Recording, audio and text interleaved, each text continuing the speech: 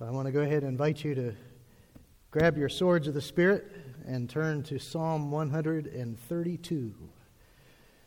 This is one of the songs of ascent. Last week we meditated on another one of these songs.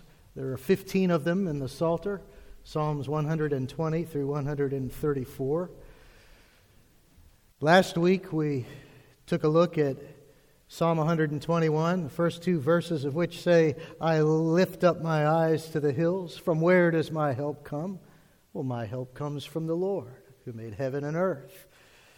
And so in that psalm, we were assured that God's care for us is sleepless, complete, and unending. It goes on forever and ever. The Lord is your keeper, and that's possible because our Lord is eternal.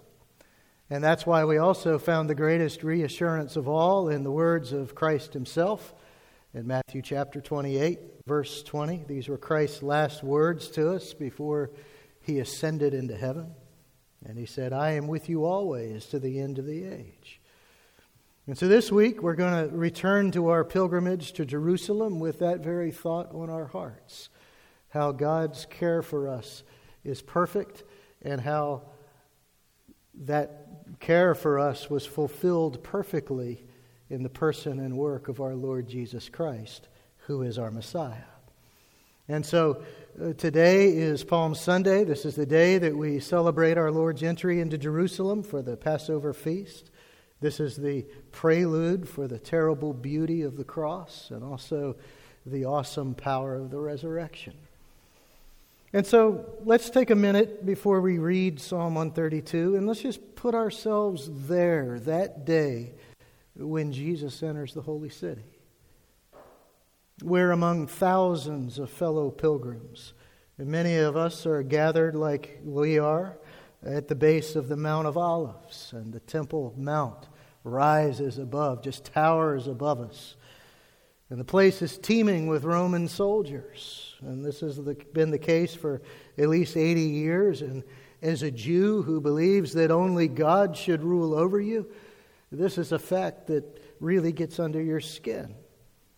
Now, Pontius Pilate is the Roman governor of the Jews, of Judea. And so by default, you despise him. And you know what? The feeling's mutual. He doesn't like you either. And he uses his authority to intimidate you however he can. He is a pleasure-loving, corrupt, pagan man who has shed the blood of many a Jew for the sake of security and of keeping order. And that's exactly what he's doing here today in Jerusalem. Normally, he's far away in another town, but today he has stepped up the military presence because he wants to make sure that you and your fellow Jews behave yourselves. That's what he's there to do. But even with all of that and that Roman presence, there's an excitement in the air for you as a Jew because you've heard about this man from Nazareth. You've heard so much about him, this Jesus, and he's really turning out to be something after all. Some people from Bethany keep talking about how he raised a man from the dead. You've also heard about how Jesus fed 5,000 people with just a couple of fish and 5 barley loaves of bread. How in the world did he do that? And the people were saying then, and you hear it repeated some now, that this is indeed the prophet who is come into the world. And that day when he fed the 5,000, there were even some political activists there. And these were people who wanted to force Jesus into becoming the king right then and there. They wanted to set the revolutionary wheels against the Romans into motion. They wanted to get this thing rolling. But Jesus had apparently slipped away and the moment was gone. But you know what? Maybe Jesus is the one who's finally going to get rid of all these Roman legions after all. And so, in a little while, you're more than a little excited as you watch Jesus pass by on his little donkey. And your cloak is among the many that have been laid out in the road before him in his honor, and you even wave a palm branch for him too.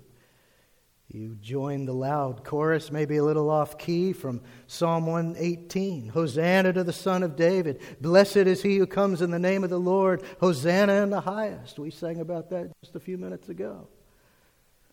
You see, you want Jesus to rescue you. You want Jesus to save you and the Jewish people from Roman power. You want Jesus to reestablish finally an independent, sovereign, and eternal Jewish kingdom once and for all.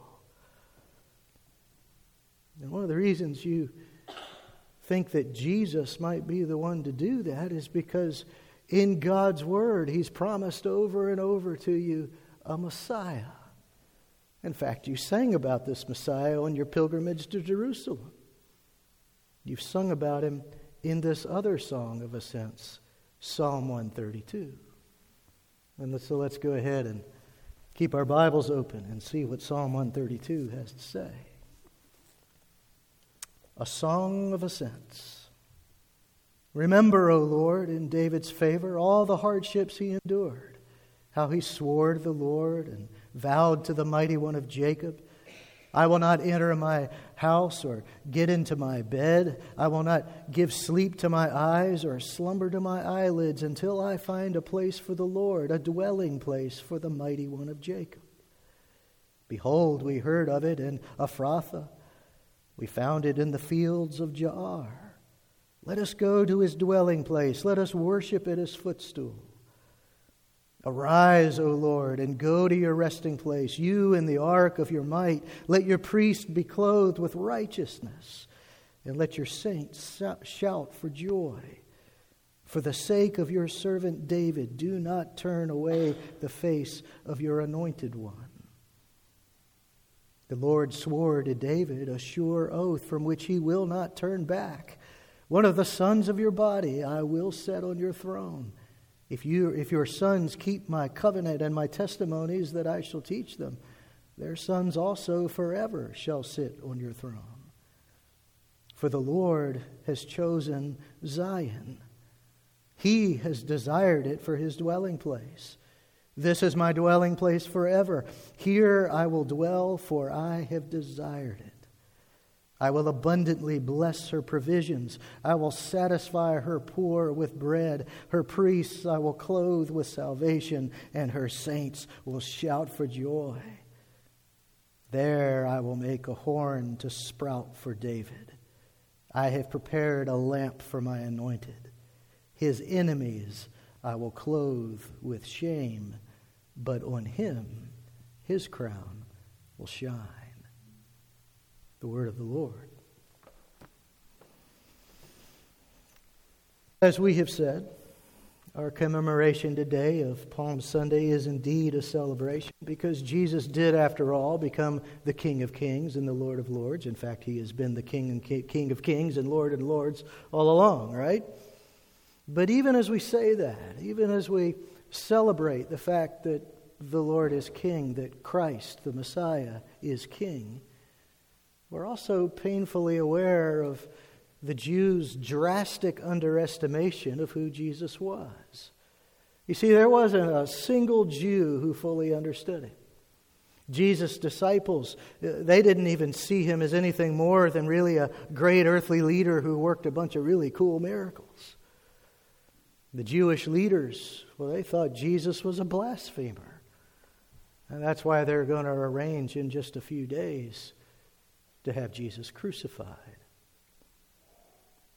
Most of the people, most of the Jews, well, they just want Jesus to get rid of the Romans so they can live out from under their thumb of oppression. But we can only be but so hard on these Jews, right? Because if we're honest with ourselves, we've really got to admit that if we were there that day, if we had been on that road into Jerusalem, we would have underestimated Jesus too. And that's because we could not have imagined what his being the true Messiah really meant. And that's because we not only do we need the cross and the resurrection to get this, but we also need saving faith in Jesus Christ, right? That's the only way that we can know with certainty who Jesus is if our faith is in Christ. But even then, Even as believers who follow Christ and who love Him, we can easily morph our Lord into somebody He is not. And this happens when, just like the Jews of Jesus' day, we start to understand our Bibles through our experiences rather than our experiences through the Bible. You see, the Jews had become extremely focused on the political situation around them. Sounds an awful lot like the climate of today, doesn't it? The Jews, they just really couldn't see any other solution because they were so focused on this problem of the Romans. They couldn't see any other solution than for God to relieve them from Roman oppression.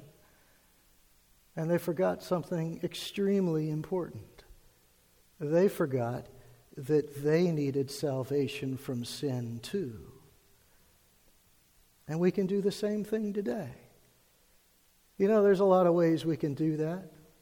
One of the more popular ways is that we can underestimate Jesus by making Him just a teacher and really nothing more. But there's another even greater danger, at least for the believer. And that is that we can underestimate Jesus by seeing Him in exactly the same way the Jews did that day. We can diminish Christ into a political Messiah. But as we're going to see today, Christ is a whole lot more than that, isn't He? And so let's examine Psalm 132 today in light of Palm Sunday. Let's find out who the Messiah really is. The big idea of Psalm 132, of course, is what we all know to be true, that Jesus Christ is the true Messiah. And really, as we say that, we've got to acknowledge that Psalm 132 has always meant that, even before Christ came in the flesh, because, of course, God's plan was God's Son all along, right? It was God's plan since before the foundation of the world. Christ has always been the Messiah. But the subheadline that goes along with this is that just as the Jews were waiting for their Savior, so we are waiting for our Savior. That is, we're waiting for Him to come again. We've seen Him come once, but He's going to come again. And so here's the second part of the big idea of Psalm 132. It is the second coming of Jesus Christ that's going to vindicate our hope in Him. It absolutely will. But here's our take-home lesson. Our take-home lesson is that we've got to ensure that the Messiah we believe in is the same one we find in our Bibles. You see, we've got to ask ourselves the question, who is our Messiah? And so let's go ahead and dig in. This psalm is a prayer, and it's also a promise from God. We see the prayer in the first part of this psalm in verses 1 through 10. And the psalmist is praying that in the name of the faithful that God would remember David's faithfulness. And then in the second part of the psalm, we see God's response to the prayer. We see His promise in verses 11 through 18. We see that God promises never to allow His kingdom to fail, and that His anointed one, His Messiah, will ultimately reign forever and ever and ever and ever. Amen, right? And so, let's look at this prayer first in the first 10 verses of the psalm. As the psalm begins, in verse 1, we see the psalmist appeal to God on the basis of David's faithfulness. Remember, O Lord, in David's favor, all the hardships he endured. In other words, the psalmist is praying that God will credit to David's account all of his efforts to serve God. And so then, just by default, as descendants of that kingdom, he's praying that the effort on David's part would bring favor to the Jewish people, that they would be seen with favor in God's eyes. It was only natural for them to pray like this. What God had promised to David, He promises to His people. And what did he promise? He promised, namely, as he says, as God declares to David in 2 Samuel 7:16, that your house and your kingdom shall be made sure forever before me. Your throne shall be established forever. And so the prayer in Psalm 132 is that everybody in God's kingdom will be blessed by God's faithfulness to his promise. But of course, they needed to participate in this promise as well. There were hardships along the way for David and for the people of God. Besides wars to be fought and won and the challenges to David's throne, David found himself completely devoted to the cause of providing a suitable home for God and the Ark of the Covenant. The Ark of the Covenant, you remember, is that beautiful box that they made to contain God's commandments to them. These were commandments that God had written with his own finger, as it were, on these stone tablets. And that's why in verse 2 and in verse 5, it's called the Mighty One of Jacob. And so in 2 Samuel 7, God makes his famous promise to David that a home for the ark and God's presence, this home, this dwelling place would indeed be built. But instead of David building it, it would be David's son Solomon who would do that. And yet David is faithful, isn't he? He sets his mind to making everything absolutely ready for his son's huge building project. He gets everything squared away. These are the hardships that verses 2 through 5 are about. They're a poetic expression of David's heart to accomplish God's will. And so David was tireless in his efforts.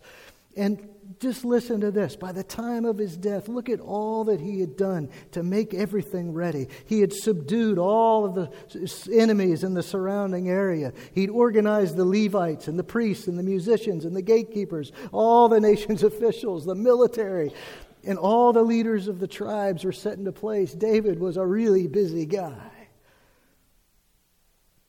You see, in other words, David had been faithful to bring about all of the peace and security and prosperity and well-being that was absolutely necessary for Solomon to be able to concentrate on this huge task that God had set before him. He needed to do this without interruption and distraction. And so David took care of all that stuff for him.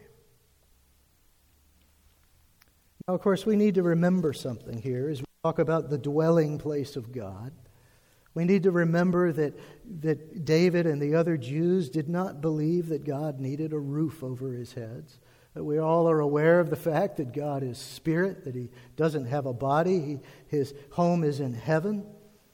And so the way that they understood the dwelling place for God, whether it was in a tent or in an extravagant kind of temple, was to understand that this was where God chooses to make himself known. You see, God has chosen this. This is where God has chosen for God's people to appear before him and to meet with him and hear from him and find strength for their lives in the knowledge of God's presence. In other words, this was the place where the people would come to be in the presence of God and be ministered to. And isn't that why we gather as a church? I mean, it isn't as if God isn't already with you when you're at home or at the grocery store or wherever you happen to be. But it's within committed Christian fellowship that God especially makes himself known, isn't it? It's in that conversation with the fellow believer. It's in those beautiful songs that we just sang. It's in the context of this fellowship that God makes himself known in a special way. This is where we hear from him and he ministers to us. And he does that in a way that can't happen perhaps in other places and in other contexts. Well, as we think about the ark, neither did the Jews believe that the ark had some kind of special power all on its own. It was a sacred object because God said it was. That's it. God said it was a sacred object. He said it was something that they needed to revere as a symbol of his presence. And so that's exactly what the ark was. It was a symbol of God's power and presence. And this was a power, by the way, that the unsuspecting Philistines who stole the ark in 1 Samuel, this is a power they experienced in a powerful way, to be redundant. You see, when they stole the ark, God sent sickness among them. He sent tumors, and He made them get sick, and a lot of them died. What God was doing was providing the proper motivation for them to give the ark back to the Jews. And that's exactly what they did. And so in verses 6 and 7 of our psalm, this is the time that the psalmist is reliving. There's never a report of the ark having been in Ephrathah, but this is the Bethlehem region, but this apparently is where at least some of the Jews heard about its whereabouts, and so they go where it is, and where it is near the fields of Jaar, and this is where they retrieve the ark from the Philistines. It also became the ark's home for 20 years. The fields of Jaar is the poetic name for Kiriath Jearim, which you'll read about in 1 Samuel 7. Where it records this place as the haven for the ark before it gets moved finally to Jerusalem. And so verse 7 about worship, this is a reenactment of that first sweet moment when God's people come back into His presence. They're back in His presence. This is when the ark is first recovered from the Philistines, and it's a special moment.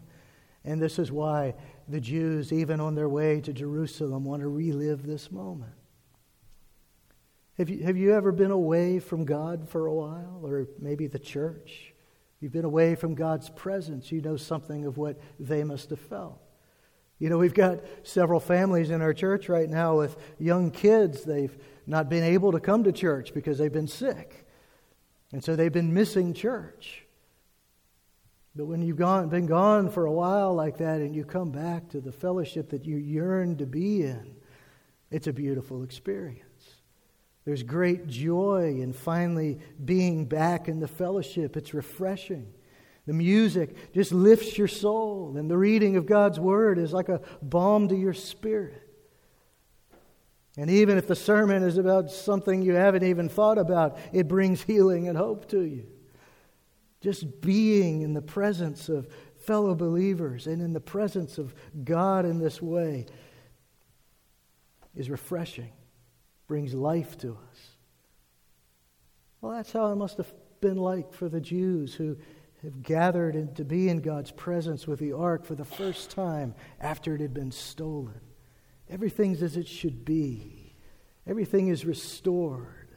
Everything is exactly as God says it should be. And so as we re-experience Palm Sunday, or the events of Christmas as we do, this is what the singers of Psalm 132 re-experience. They want to re-experience this beautiful scene of worship. And then in verses 8 through 10, they also recall the hope that had filled the hearts of the Jews back then. And what filled their hearts with hope was God's promise that He was going to act powerfully on behalf of the nation. That's what verse 8 is about.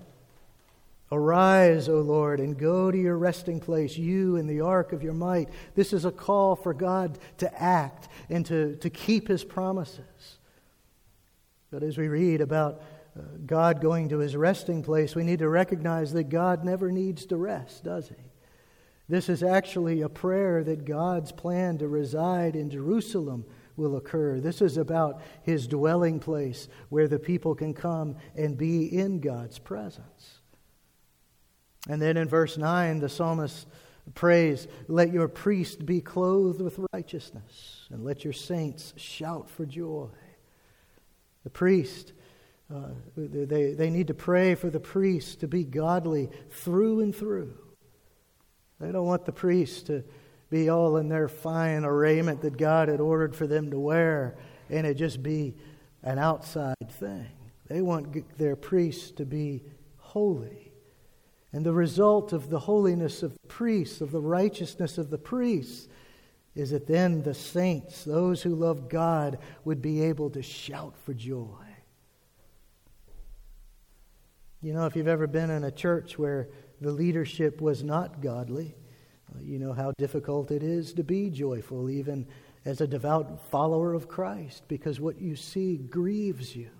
It grieves you. Leslie and I have experienced this a long time ago in another church, and we actually ended up leaving that church because the pastor was blatantly unfaithful to the Word of God. You see, if the pastors aren't faithfully preaching the Word, or if there's misconduct on the elder board, even true believers can't worship with godly abandon, can they? But you know, when pastors and elders are faithful, that's when there's real joy. That's when the Holy Spirit begins to move in us and minister to us. When the church leaders are faithful to God, that's when we all can know the presence of God, because righteousness leads to joy for everybody. Joy is the direct result of righteousness. Happens every time. And so then verse 10 is just a simple reiteration of verse 1. This is the prayer that God is going to remember David's faithfulness and remember his promises to him. And so that's the prayer that we see in the first 10 verses. So now let's take a look at God's promise. And this is where it gets really interesting. In verses 11 through 18, we see that God promises never to allow his kingdom to fail, and that his anointed one is going to ultimately reign forever. Now, the first part of the psalm has asked God to remember God's faithfulness and to act on his promise that David's throne and his kingdom will be made sure forever. And so in verses 11 through 12, God says, you know what? You betcha I'm going to keep that promise. You betcha. The Lord swore to David a sure oath from which he will not turn back. You see, when God makes a promise, it's for keeps. All things are possible with God, right? Yet Hebrews 6 reminds us that there is one thing that is impossible for God, and that is for him to go against his holy character and nature. He cannot lie. All things are possible with God in that he can and will do anything that's in harmony with his holy character and nature. Even things that blow our minds. Even things that seem impossible to us. But it is impossible for God to violate his own holiness. He cannot tell a lie. To make a promise and not keep it is impossible for God, because that's not part of his nature. And so what is God's promise to David? What of the sons of your body I will set on your throne? Now, of course, there are some conditions that the kings after David have to meet. Verse 12 spells that out. David's line of kings are going to continue as long as they keep the covenant. This was part of Solomon's prayer for the dedication of the temple that he had just built in 2 Chronicles 6:16. He's praying to God, and he says, and this is going to sound familiar, now therefore, O Lord, God of Israel, keep for your servant David, my father, what you have promised him. There it is. There it is again. Saying, you shall not lack a man to sit before me on the throne of Israel, if only your sons pay close attention to their way, to walk in my law as you have walked before me. Now, of course, we know the tragic truth, right? We know our Old Testament history. We know that hardly any of Israel's kings did walk in God's law. Scripture records only a handful who did what was right in the eyes of the Lord, right? But what's the refrain we read over and over and over again? The refrain that sounds like our own lives at times. We read that the kings did what was evil in the sight of the Lord. And so that's why the kingdoms of Israel and Judah, God's not going to bless sin. And so he sends those kingdoms into exile. And even after the exile, the kingdom is not restored. But our psalm says something remarkable. It says that God, instead of doing away with his part of the promise, is going to keep it. And here's where we really start to see and recognize the true Messiah.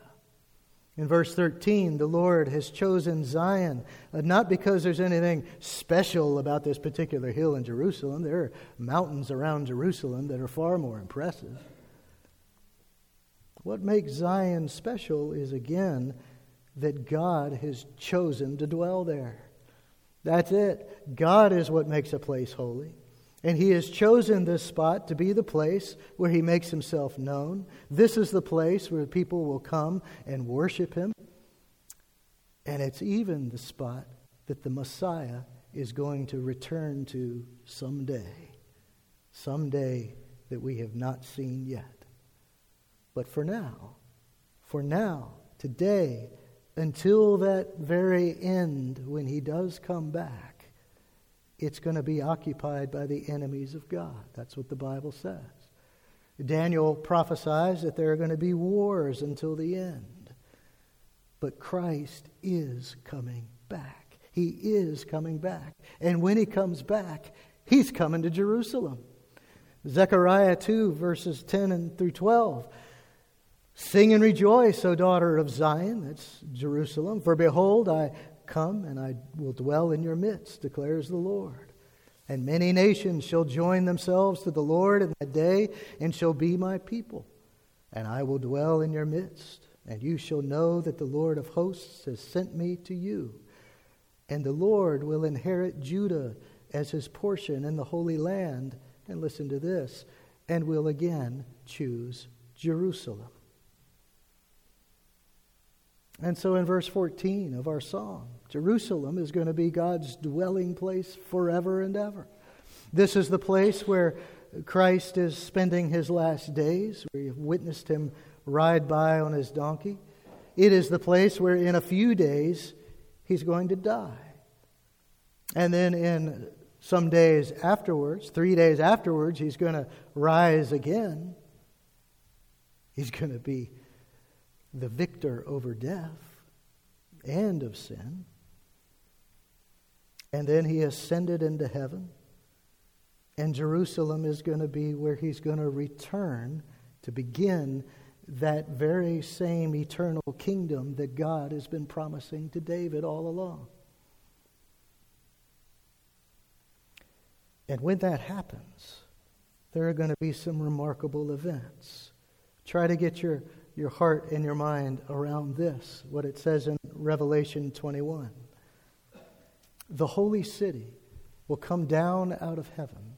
That's Jerusalem. It's going to come down out of heaven from God, and the thrones of God and the Lamb will be in it. Wow. I can't wait to see that.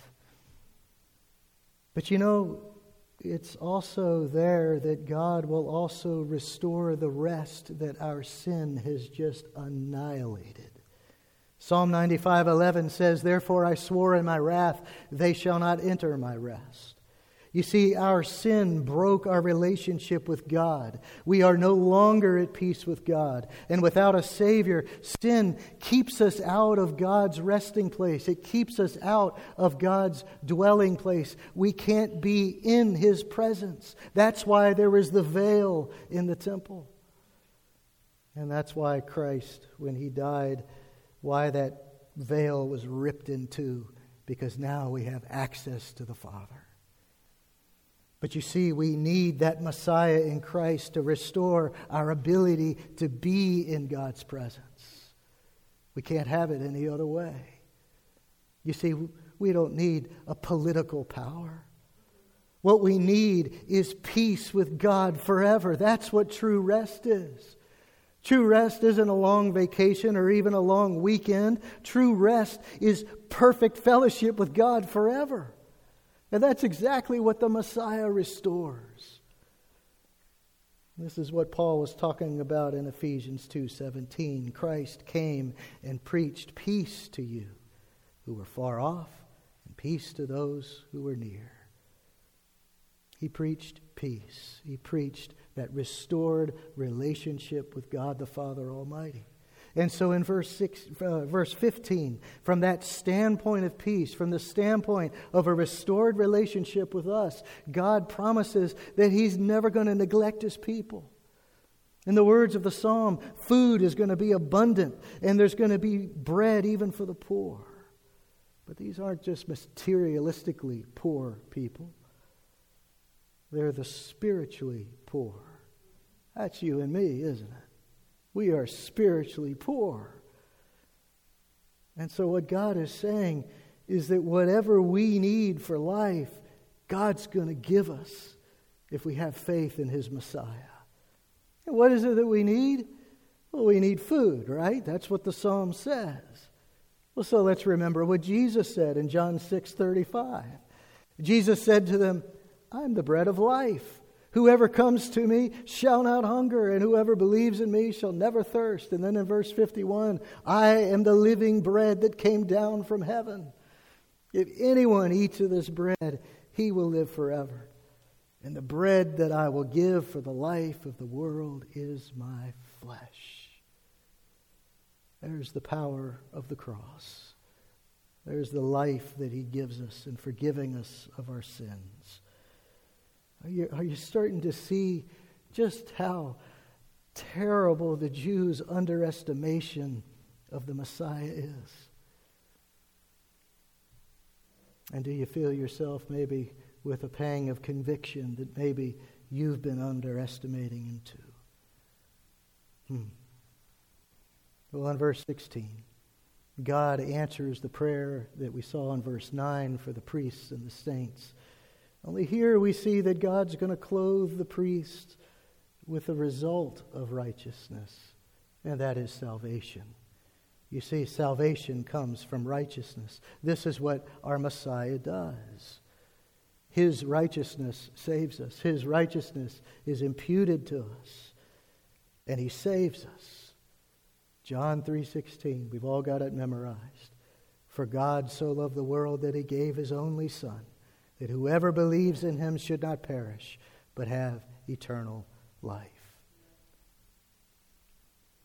And so finally, in the last two verses, we're reassured that God is going to keep His covenant with David. There I will make a horn to sprout for David. I have prepared a lamp for my anointed. His enemies I will clothe with shame, but on him His crown will shine. Now, we know a lot of people in Scripture who are anointed or set apart for special service to God. We know that. There are many people that the Bible speaks of who are anointed, from kings to prophets and others. But the Bible also uses this terminology for our Messiah. In fact, the Hebrew word Masach in verse 17 is translated anointed one. That's what Messiah means, is anointed one. It's where we get our word for Messiah. And in fact, the way that Christ begins His ministry is by reading from Isaiah in the synagogue. Do you remember this? He goes to the synagogue and he picks up the scrolls and he turns to Isaiah 61:1 and he reads this and then declares that he's the fulfillment of this prophecy. The Spirit of the Lord is upon me, because the Lord has anointed me to bring good news to the poor, and so on. And so Christ is the anointed one. He's the Messiah with all capital letters. And then in verse 17, the horn is a symbol of God's power that He gives to the Messiah. The lamp is a symbol that not only will the Messiah be the light or guide to God's people, Jesus is the light of the world, right? But this is also a sign that the reign of this king, of the Messiah king, this reign is never going to end. And so we can think about this really as the eternal flame of God's glory. In other words, our Lord is going to have eternal and absolute power. And that's why His enemies will be clothed with shame. That is, they're going to be completely destroyed to their everlasting shame. You remember the lesson of Psalm 1. The way of the wicked will what? Perish. The way of the wicked will perish when Christ comes again. Only when Christ comes again, instead of riding on a donkey, He's going to come riding in on a white horse and be leading the armies of heaven. And from His mouth comes a sharp sword with which to strike down the nations. And He will rule them with a rod of iron. He will tread the winepress of the fury of the wrath of God the Almighty. And so the Lord's crown will shine, it will flourish, because the Lord has all of the power and authority of God Himself, because He is God. He is one with the Father and the Holy Spirit. And so this crown is the symbol of kingship in all of its glory and joy and perfection.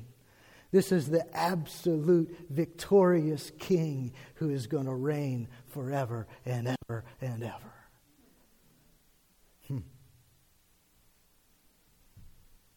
And so that's the prayer and the promise of Psalm 132. The prayer is that God will keep His promise to David, and the promise from God is that He will keep that promise. Absolutely He will. God's already kept part of that promise in sending us the Messiah. So we know that Jesus Christ is the true Messiah. And we also know that when He comes again, that's going to vindicate our hope in Him like nothing else ever will. It's going to prove to the whole world that He is who He says He is. But I think it behooves us on this Palm Sunday to do just a little bit of soul searching. As in our mind's eyes, we watch Jesus go by on His little donkey through a crowd of people who are terribly underestimating who He was. You see, we've got to ask ourselves if we're doing the same thing. Are we underestimating Jesus Christ? Are we diminishing the Messiah? And so we ask the question, who is our Messiah? Well, if Jesus is just a teacher to you and nothing more, well, you've got a lot of company. There's a lot of people who believe that, but to their own peril. You see, you've got to contend with something. You've got to contend with what Scripture says about Him. And you've also got to contend with the fact that one day He will wield the fury of the wrath of God, and He will wield that fury as your judge. But as you think about that, I also hope you think about the peace and the rest that is guaranteed to come your way if and when you receive Christ as your Savior and your Lord. You see, when we receive Him by faith, God reconciles us to the living God, and that reconciliation never ends. It's part of the care that God showed us in Psalm 121 that never ends, that's complete and sleepless. Our Lord never falls asleep. He is complete in His salvation. He doesn't go part way. And He is eternal. And so He can give us eternal life, right? Well, but then there's this other question about who your Messiah might be. Is Jesus your political Messiah? When you think about Jesus, do you envision Him wearing a red, white, and blue cloak instead of the plain sackcloth of a humble servant, or as Revelation 19 describes, a robe that has been dipped in blood? You see, I think really one of the greatest dangers to an American Christian today is not that ungodly people are going to have their way in our society. The gravest danger for us as Christians in America isn't even the loss of our freedoms. I think the biggest danger we face today as American Christians is to diminish our Messiah, to think that He's less than He really is. Our danger is that we can become so focused, just like the Jews were, on the situation around us, that we really forget what Christ came for. And when that happens to us, we start to see an altogether different Messiah than the one we just read about in our Bibles. You know, I think we all share this sentiment. I know I do. We want very badly for our country to wake up and be godly, right? That's a beautiful and wonderful thing for us to pray for. But you know, I'm not really sure that that's God's will. Maybe God has us here to be His witnesses in a dry and dusty land, to be His light in the darkness. Because you see, the trouble is, in our zeal against ungodliness, we can make that same mistake the Jews were making. And we can forget that we need salvation too. The truth is, the painful truth is that we're no better than the most evil person that we can think of. Because you know what? Without Christ, we're all doomed, just like they are. You see, when we forget that, that's when we forget about the fact that Christ came into Jerusalem humble and mounted on a donkey. He isn't riding the white horse yet. That comes when He comes again. We forget that to be Christians, we need to be humble ourselves. And that's when we end up trying to use our faith as a weapon instead of a means of grace. The means of grace, the same grace that Christ demonstrated to us on the cross. What a travesty when we do that. When we forget that Christ was whipped and scourged for us. And the flesh of His back just was ripped to shreds. And He was nailed to that cross to die for our sins. We can forget that the Father in heaven turned His back on Him, and He poured out all of His wrath on our Messiah, and our Messiah hung there in our place. What happens when we forget all of those things is that we forget that the King of Kings reigns, as Paul says in Ephesians 1:21. He reigns far above all rule and authority and power and dominion and above every name that is named, not only in this age, but also in the one to come. That's the hope of the resurrection, isn't it? There it is. And so Jesus isn't a politician, and He doesn't want us to make Him one either. Jesus isn't running for president. He's not trying to be the prime minister of some European power. He doesn't want to be the perpetual ruler of some country somewhere. And the reason is because He's above all of that. He rules over it. He is already the King of Kings and the Lord of Lords. He doesn't need any of that. The whole world is already subject to Him. And that's the best news that we could ever hear. But in our religious zeal, that's what it turns into. Our religious zeal. In all of that, we can forget that there's not going to be a U.S. flag flying over New Jerusalem. It ain't going to happen. And we can forget that we're not going to get to New Jerusalem based on which side of the aisle we prefer. You see, we got to be careful not to send the message that to believe in Jesus means an allegiance to a particular political ideology. The last I checked, it's faith alone in Christ alone, right? All right. And so the first question that you and I need to ask ourselves is, who is our Messiah? Is He the anointed one of Psalm 132? Is He the fulfillment of God's promise to David? Is He really? And is your understanding of who He is shaped by the Word of God and not by the threats that you perceive around you? See, that's exactly what the Jews were doing. But knowing who Christ really is ought to change how we interact with this world. You see, if we're on pins and needles about the next election like our lives depend on it, you know what we're doing? We're just acting like unbelievers. We're acting like people who have never known Christ. We're acting like people who don't know grace. We're acting like people who don't understand that the blood of Christ was poured out for our sins.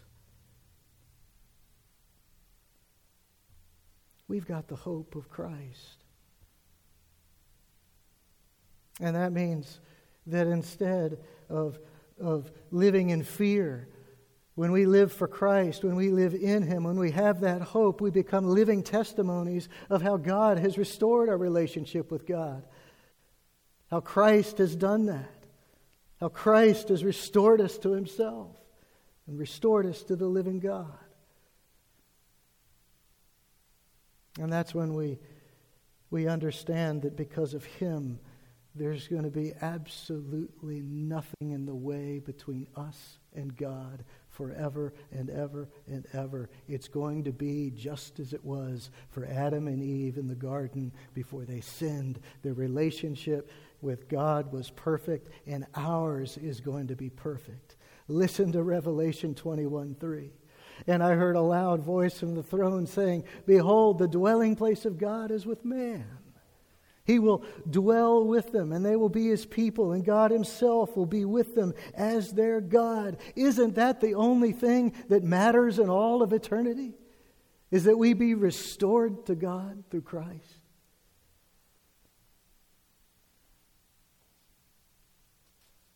We need a perfect relationship with God to be saved.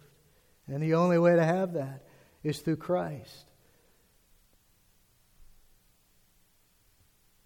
And when we receive Him by faith, we're going to live in eternity in a place where there is no sin. We're going to be free from sin, and we're going to be free from this world.